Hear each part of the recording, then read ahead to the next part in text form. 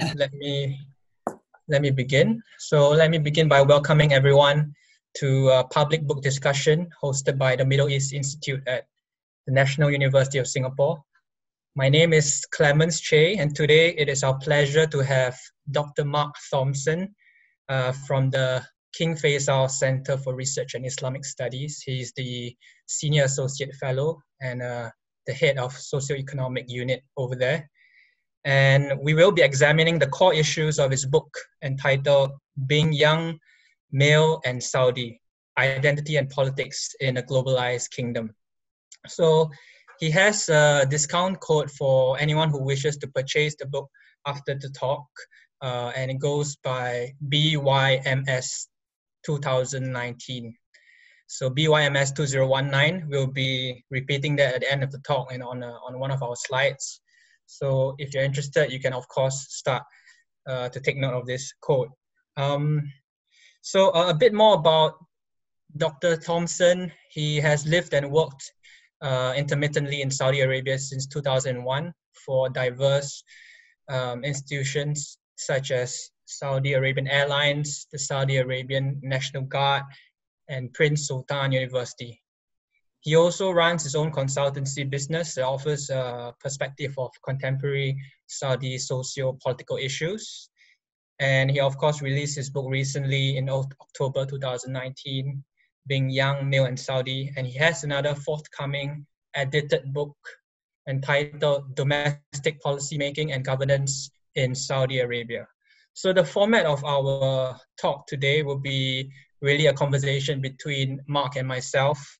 And we'll start taking questions from the floor about 20 minutes into our discussion. You can, of course, put forward your questions via the chat that we have on Zoom. And we will have about 20-30 minutes at the end for questions from the floor, again, reserved just for you. You can either unmute yourself or once again, put your question in the chat box. So without further ado, let us welcome Dr. Mark Thompson to our talk and let him introduce his book and how he actually got started and interested in the book and what his research methodology is about. Okay, good morning everybody, or good afternoon I should say, probably where a lot of you are, but good morning from here. First of all, thank you Clemens for instigating the talk and for organizing everything, and thank you to everybody at the Middle East Institute at National University of Singapore for putting this talk on this morning. I'm very grateful. As Clemens said, there's a Cambridge University Press discount code which will be shown again at the end of the talk. And I'd also like to stress at the moment, if anybody doesn't have an opportunity to ask a question, or there's a question that they think of that they would like to ask later, for example, then please contact me by email and I can give you that at the end of the talk as well. So in answer to the questions that Clemens just mentioned about why did I decide to write this book, now, obviously, those of you who know my research, who know sort of publications, previous publications, will know that I've actually done quite a lot of work on Saudi women. So the choice of sort of to write a book on young Saudi men had nothing to do with disregarding the female role in Saudi Arabia. But rather what I noticed, particularly since sort of 2016, since the launch of Saudi Vision 2030, was that a lot of the socio-economic reforms, the societal developments that we've witnessed in Saudi Arabia, particularly in the West, were sort of really looked at through the prism of the female role in Saudi Arabia and how this was impacting on that. So I felt that there's, in all actuality, there's two sides to the coin. And I felt that it was very important to actually look at how these issues were impacting on young men as well, because obviously you need to, but by looking at how these issues impact on young men, that actually also informs you about the growth, this sort of the developing role of young Saudi women in society. So this was a very conscious decision to do this. And I do feel at times that it's not just a sort of an issue in Saudi Arabia, but I think sometimes in general, it's an issue that, the role or the perceptions of young men are sometimes sort of disregarded, and so I thought it was very important to look at this. In terms of my research methodology, for me, when I do research in Saudi Arabia, it's very important to take into consideration the sort of socio-cultural context of living in Saudi Arabia. And Saudi Arabia is a very, very social country. I mean, going out, meeting people, having fun, all of these things are an incredibly important part of life.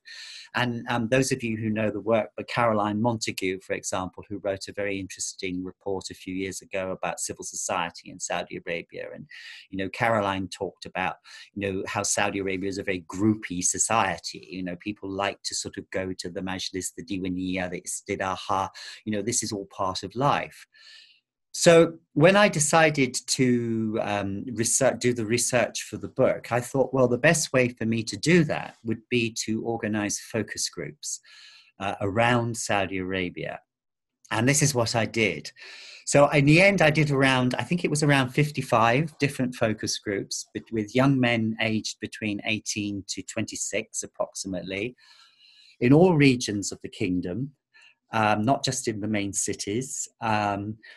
So I had to travel a lot, obviously, to sort of very diverse places, whether in Qasim or the Seer or Qatif, and I organized these focus groups so that I always went to them. I always met them on their terms, and I always met them in places they felt comfortable. So we would meet on the beach, in the park, in the istiraha, in the desert, wherever. And maybe you can put some photographs up now of some of these focus groups for everybody to see. Thank you very much. So here, this, for example, is one in a coffee shop in Abha. This is one, yes, so you can see that. So this is one in a park in Shakia. This is one at a wedding in Al-Hassa, where we had a focus group after a wedding. This is in the desert in Qasim. This is another one. This one I think was in Riyadh. Oh, that was in Ramadan. That was at 4 o'clock in the morning when we had the focus group because it was Ramadan, obviously. This is also in Qasim. This was at somebody's private museum in Qasim that we had the focus group there. And I think the next one, yes. So this is we were out dune bashing in the desert outside Al-Mithnab. And this is a group from Najran where we met. So all of these young people, I met them, I went to them and I met them very much on their terms in places that they felt comfortable. And as I said, approximately 55 of these groups. I was always asked before the focus group started about, how long was this going to take? And I would sort of say, well, around an hour. It was never an hour. It was always 2 hours, 3 hours, 4 hours. The one in Ramadan, I think, was about 7 hours. And in fact, some of them actually took place over 2-3 days. For example, this one in the desert, we actually met over 3 days in the place in Qasim. So it was very informal and very social. And actually, of course, by having these sort of long conversations, I was able to really sort of delve deep into what a lot of the problems and what a lot of the issues and the concerns are of these young men in sort of very diverse parts of the kingdom. And of course, I didn't record any of these meetings because, again, once you start recording the meeting, then it sort of changes the dynamic. So I took notes only, and I usually, I took notes either during, and then I wrote the notes up sort of afterwards, and I ended up with something like 90,000 words of notes. So it was a very productive process. Wow. And this whole focus group thing took over just over a year. It took about a year to do all of this.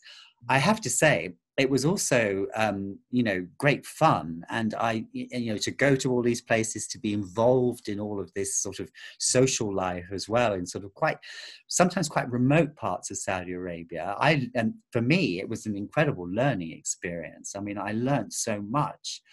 But I also made sure that obviously I needed to talk to as many young men as possible from as many different backgrounds as possible. So not just different in terms of their educational background, their sort of socio-economic background, their employment background, their family background.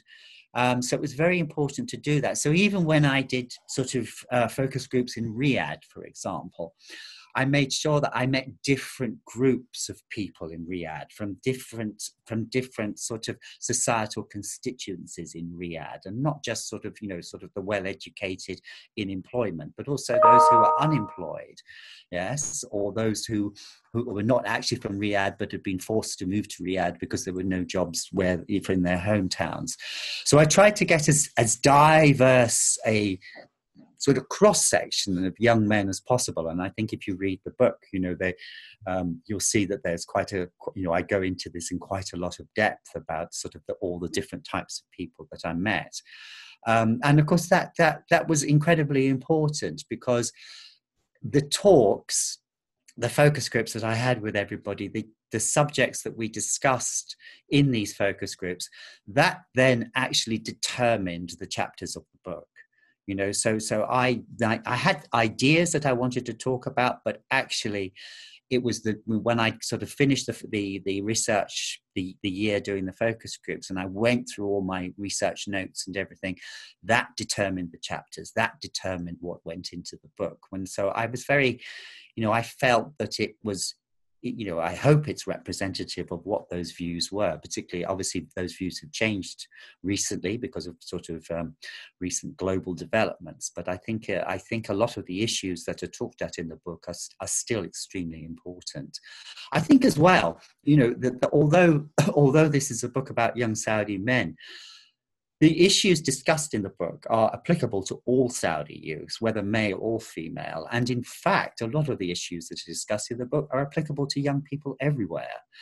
Such as finding a job, getting on the property ladder. So although I'm looking at a sort of specific constituency in the kingdom, actually what's interesting is actually how relevant these issues are to so many young people all over the world. And obviously now, when we look at the ramifications of the coronavirus pandemic, we can see that it's actually exacerbated some of those issues. So yeah. I did do individual interviews as well, of course. I did have some focus groups with young women for the chapter on gender, deliberately to sort of be able to sort of compare the sort of expectations between young men and young women. And I did do online surveys, sort of written surveys, obviously in Arabic, written surveys, quite short written surveys. But that was really more to sort of back up the data that I got from the focus groups, because really it's the focus groups that provided the real sort of meat of the research. And as I say, this to me, this was just the obvious way to do it, because this was a way that people felt comfortable. This was a way that people wanted to have this discussion, disagreed with each other, agreed with each other. So you got this sort of much more sort of nuance about what was sort of being discussed in the kingdom. And even if there was one issue, for example, employment, that was important to everybody I spoke to, wherever I went, you actually could tell that there were sort of degrees of importance, depending on who you were speaking to and where they were from and what have you. So I think that this research methodology allowed me to sort of draw out some of those nuances, which I think is extremely important, because there is a tendency And when we talk about Saudi Arabia, I mean, and we all do it because it's normal, but, there is a tendency to sort of generalize sometimes, Saudi youth, Saudi women, and then, Saudi Arabia full stop. And it's not this huge, it's not a homogenous society. It's not a homogenous kingdom. There's huge diversity, huge cultural diversity and socioeconomic diversity. And even within, one area, for example, you can go to a town, and I had focus groups, in different parts of that town, for example. There would be differences between different districts of the town. So I think drawing out those nuances is extremely important. Yes. And the focus groups actually help you get as representative a sample as possible in Saudi Arabia. And one of the things you mentioned is that, very commonly scholars tend to look at the urban belt that goes from west to east in Saudi Arabia. And there is a need to develop that north to south parts of Saudi Arabia. So, I mean, judging from your focus groups and the answers that you obtain, what are the core differences between the urban cores, the urban cities, and the rural areas that you managed to pick out some of the people and find out what they thought? Well, obviously, over the years, one of the biggest issues that we've seen in Saudi Arabia is this sort of very rapid urbanization. And the fact that, the vast majority of Saudis now live in cities. I mean, Riyadh is now a city of approximately 8 million people or something.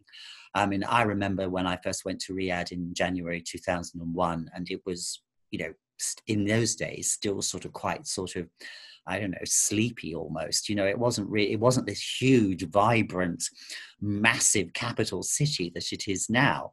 And it's the same with Jeddah. Those of you who know Jeddah, it's the same. Northern Jeddah is just spread enormously. In the eastern province, you have Dammam, Khobar, Dharan, and Qatif as well, which all used to be separate places, but are actually now one all huge conurbation.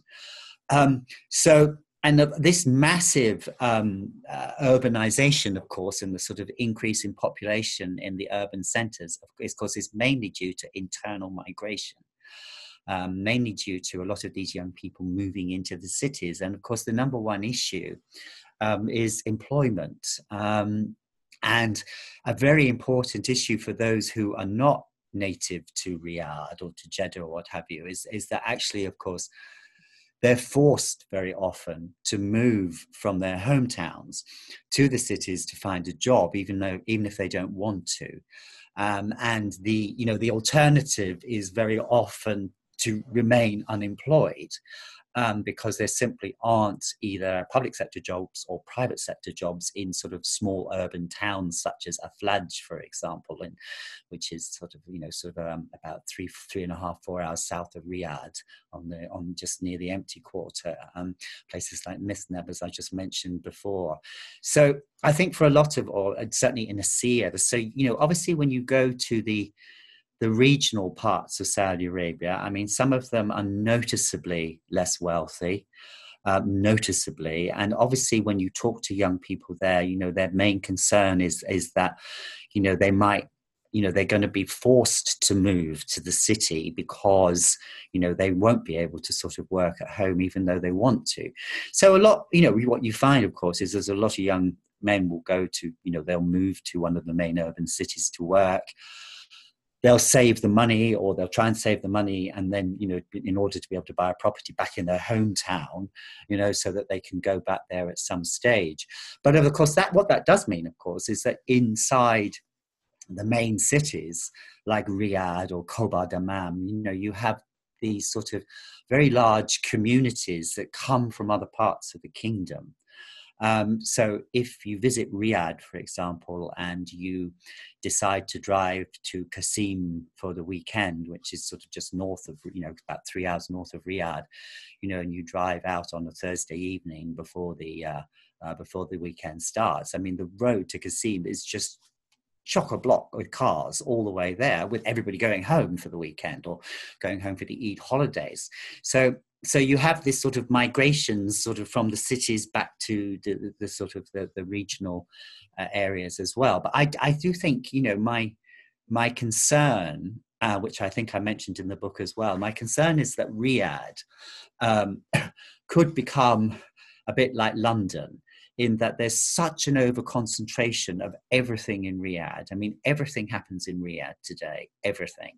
You know, and if you want to get ahead, you've got to go to Riyadh. You know, everything important is in Riyadh. And my concern is that, you know, Riyadh will become like London, in that, you know, London is London. It's not the United Kingdom. It's a completely separate entity in a way, you know, and I'm sort of concerned that what, you know, that is the sort of same thing that you could find happening in Riyadh, which of course then could spark the sort of anti sort of, if you like, urbanization, globalization sort of trend that we sort of saw back in 2016. But it is a concern, of course, I think, and you know, obviously there are a lot of young people in some of the regional areas, you know, are not just concerned about employment issue, you know, not just about the, you know, sort of enough jobs in their areas, but there's also sort of all the related things related to, you know, the social contract, whether it's healthcare, whether it's the, you know, education, availability of housing and things like this. Although obviously, you know, that, you know, when it comes to housing and what have you, that's obviously more of a problem in the big urban centres. But there is a difference. There is a huge difference. And I think, you know, to understand Saudi Arabia, you can't just sort of go to Riyadh and sort of stay in the central Riyadh and, you know, that's, you know, maybe pop over to Jeddah. You know, you have to, you know, you really have to get out to the regions, to the cities in the regions, to the towns in the regions, and if you're lucky enough, to the villages in the regions, you know, to actually see, you know, really quite huge differences sometimes, huge differences. But that's what makes it fascinating as well. I mean, anybody who's thinking of going, I mean, you know, I would absolutely recommend that you do these things, because it's not only is it's great fun, of course, and it's just so interesting. Yeah, and you mentioned about employment being a concern, and also about urbanization or the lack of between different regional parts of Saudi Arabia. And then you have also that concerns about socio-economic liberalisation initiatives that were launched by the Crown Prince himself, Mohammed bin Salman. And this is the part where I try to bridge your first and last chapters, or second last chapters, on Saudi identity and Vision 2030 that was launched by the Crown Prince himself.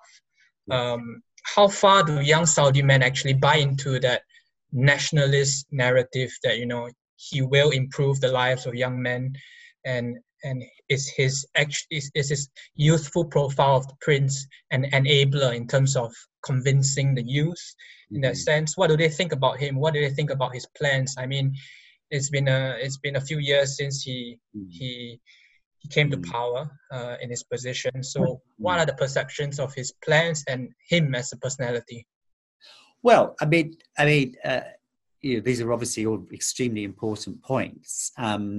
When Saudi Vision 2030 was sort of launched in April 2016, I mean, this was a watershed moment, because you suddenly had, you know, a much, much, much younger leader, you know, introducing and talking about sort of the need for reforms, the need for socioeconomic reforms, the need to be less oil dependent and things like this on national television. You know, and this was really, you know, something completely new.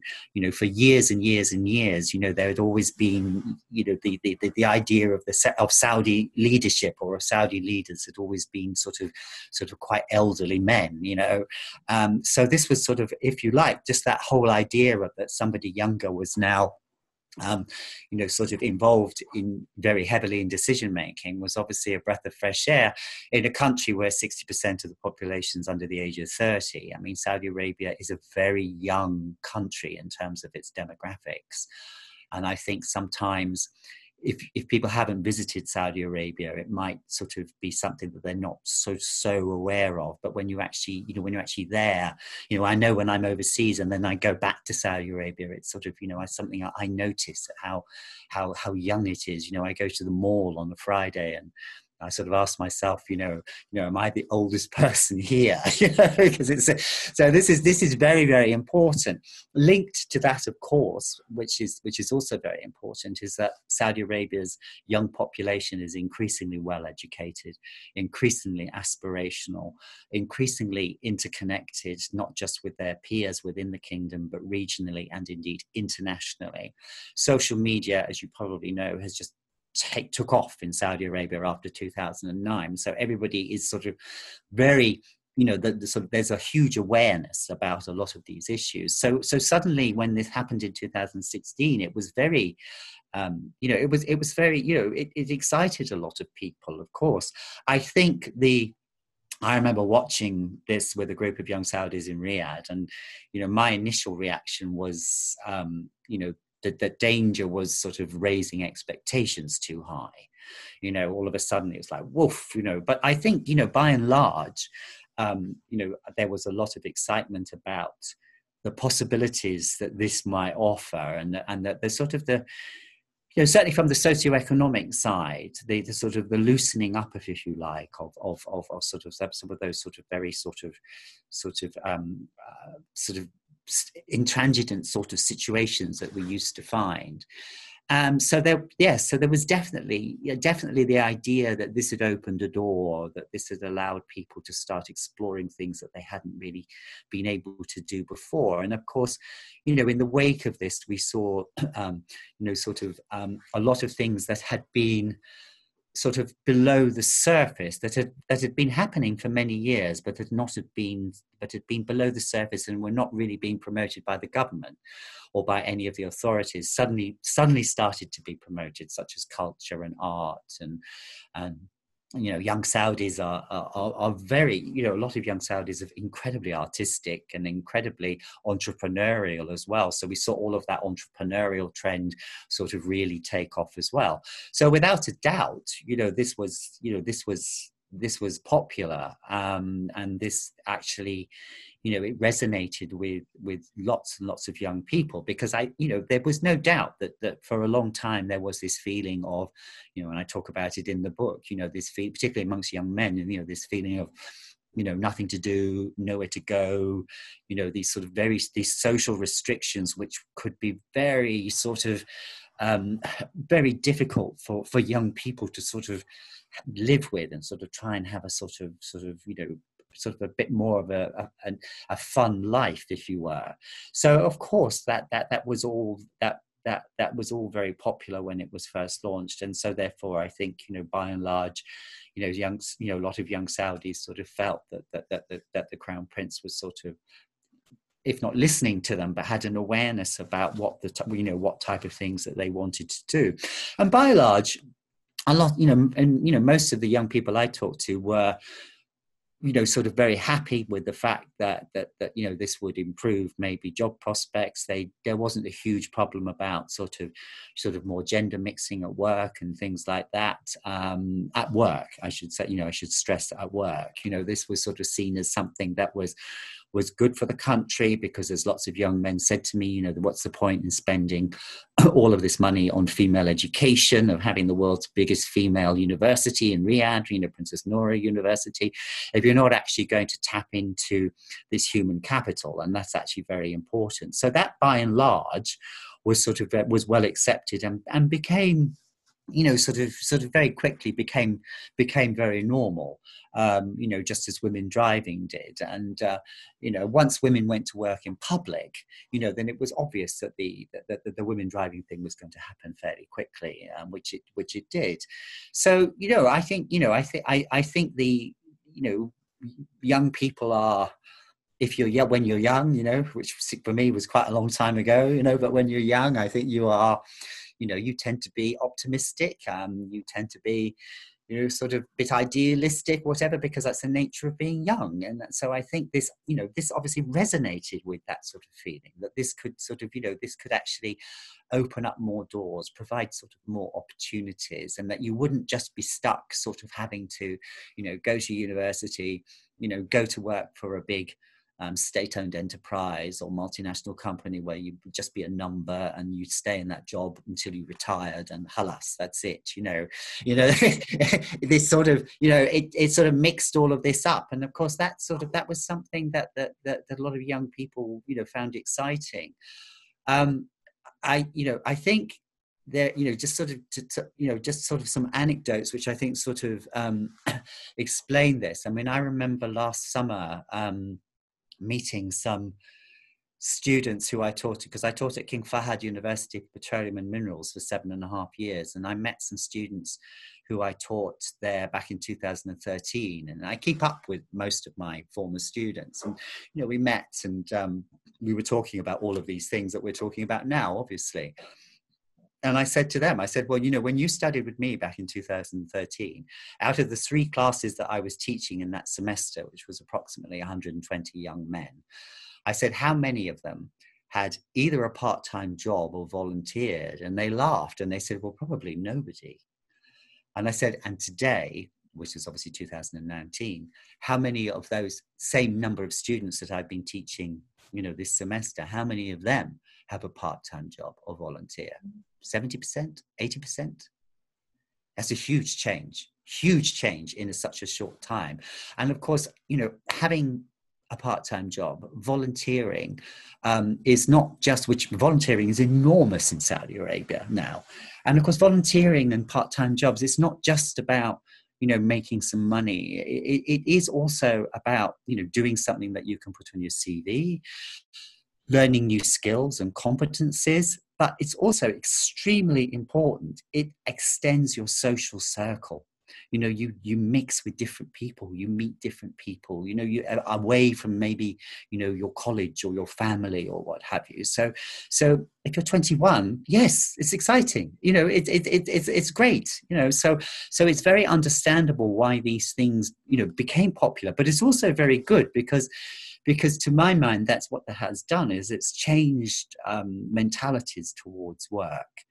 And, it would be unthinkable, you just wouldn't have seen young Saudis, whether male or female, sort of doing the sorts of jobs that you see them doing now, whether full-time or part-time, which is, I think is very important. And I think particularly when we think today of the ramifications of the pandemic and how that's going to change the social contract, how that's going to change sort of migrant communities, maybe going back to their home countries and things like this.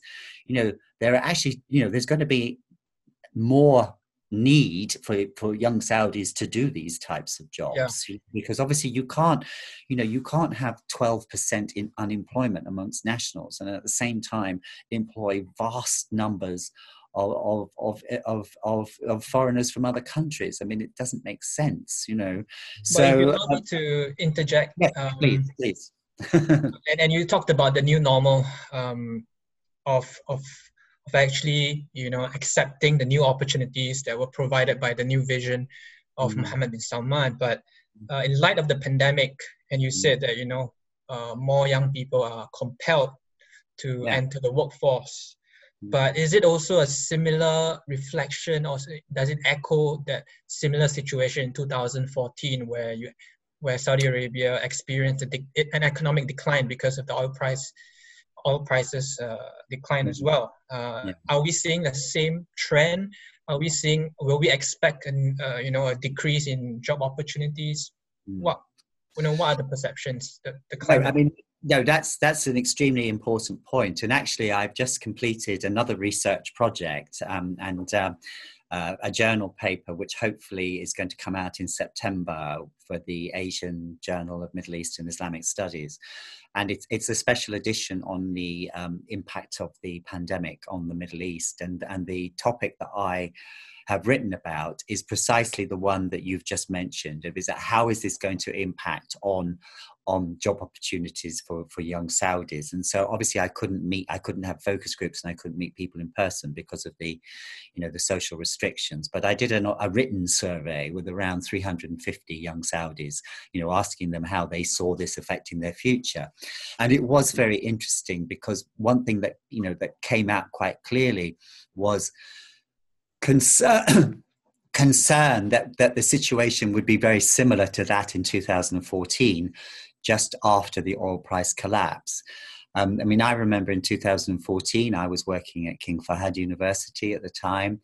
The students at King Fahd University are Saudi Arabia's academic elite, not social, but academic elite. They're there on merit, and they deserve to be there. And they're mainly engineering students or business graduates. And pre the oil price collapse in 2014, most of them would get 5, 6, 7 job offers. That was normal. And then suddenly, post the oil price collapse, depending on their major, some were not getting any. Chemical engineering, for example, was very badly affected. So you suddenly found, young people suddenly, they were unemployed for a year, 2 years, whatever. It got very bad. It improved, of course. It did improve, and sort of after 2016, things started to get better. It never went back to pre-2014, and in a way, I think this, and obviously Vision 2030 happened because of this, but also this sort of change in mentality amongst young people also was a consequence of this happening, which was not actually a bad thing to happen. I think it had needed to happen for a long time. So the attitudes to work and public sector jobs, private sector jobs, etc., that had changed. But obviously, of course, now there's this fear that this will happen again. And already, for example, lots of the young undergraduates that I've spoken to in the last couple of weeks, are talking about how, as part of my undergraduate degree in engineering, I have to complete an internship or a work placement, and of course I can't do that now because, everything's closed, or they're just not taking people on, or I was going on an exchange program overseas, to Georgia Tech or something, and I can't do that now, or I had a part-time job and that's gone. And so it's not just the sort of the impact of the pandemic on job availability itself, it's also the impact of the pandemic on education and sort of educational opportunities that would be sort of normal. And obviously, yes, you can see that this is of huge concern, and is very worrying, particularly if you are unfortunate to either have just graduated or you're going to be graduating this year. But again, this is not just an issue for young Saudis. This is an issue for young people everywhere, isn't it? It's we're all, everybody's having to sort of rethink this new normal. But yeah, let's dive into a bit about systemic discrimination. I think that's quite a hot topic at the minute globally. And in your book, you talked about how there is a gradual shift of self-identity from Muslim to Saudis among young men. But you qualified later on this statement by saying that, there's still inclusionary and exclusionary parts of what it means to be Saudi. Mm-hmm. And this could be on the grounds of religious sect, tribal or regional affinity. Mm. So let us start with perhaps sectarian concerns. And let me pull out this quote that I saw in your book, which was very, very interesting. It's more of an anecdote, really.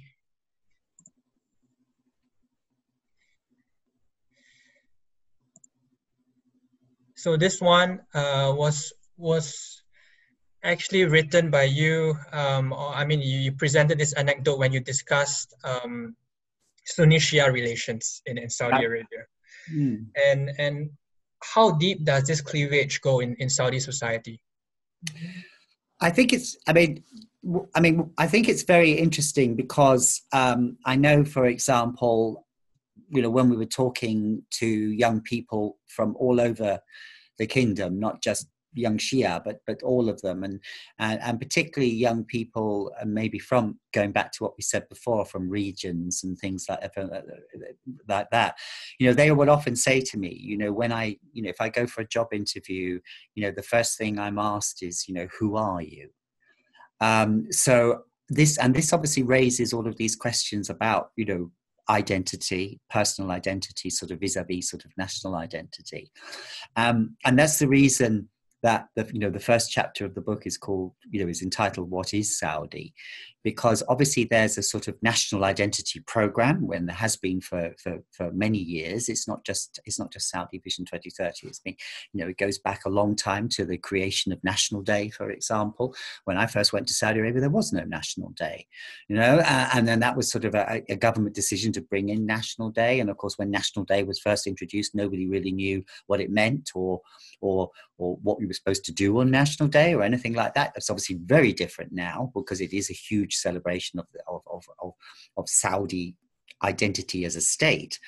But it was very, but obviously I've always been aware of these sort of other identities, these other identity narratives, which are incredibly important to young men, whether it's, their Islamic identity, whether it's their regional identity, their family identity, their tribal identity, their socio-economic identity, whether it's their identity because of their educational background, where they're an alumni from, online identities as well. I mean, all of this is sort of mixed in together. And of course, if when we have online identities, one individual can have multiple online identities depending on the platforms they're using. So this whole issue of identity is fascinating, and obviously very varied. But it is, there's a lot of concern, obviously, that who I am, depending on my background, depending on my family's background, depending on where I come from, depending on what university I went to, depending on what tribe I'm from, that all of this can either help or hinder your sort of development in society. And of course, that is sort of basically going back to the perennial problem of wasta, which is sort of all about that.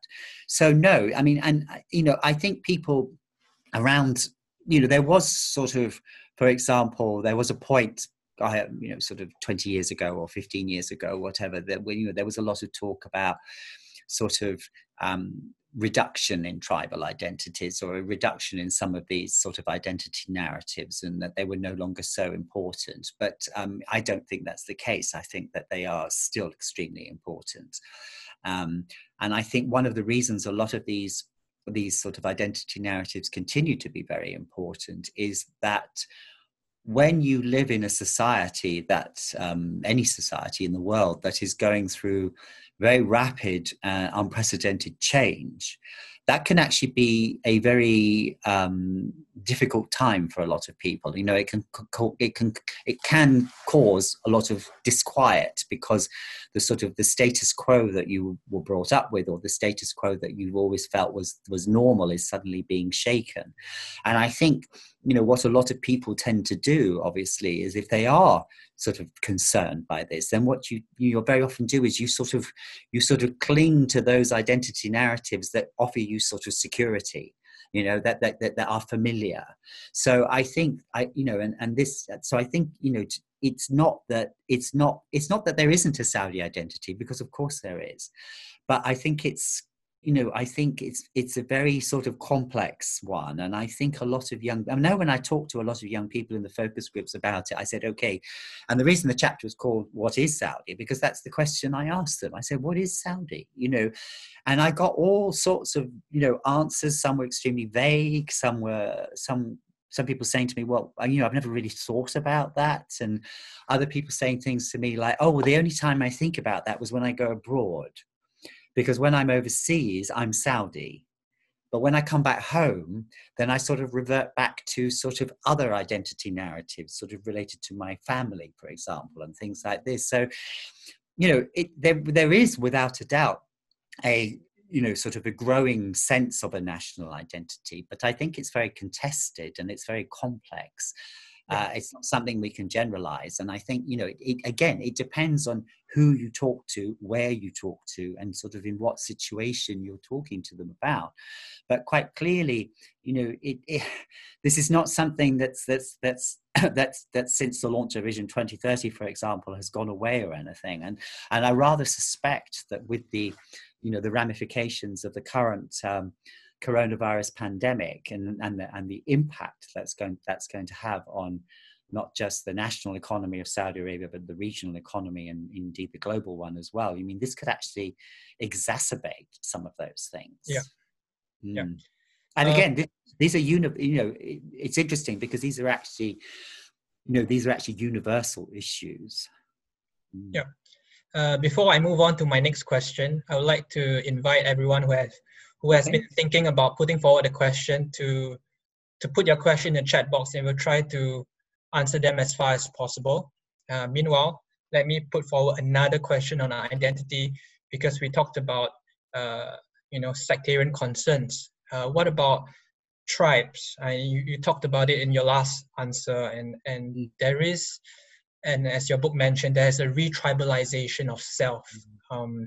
And in academic scholarship, there's really a difficulty in defining the tribe, because it's no longer referring to what it was in anthropology as a primitive, pastoral, nomadic way of life.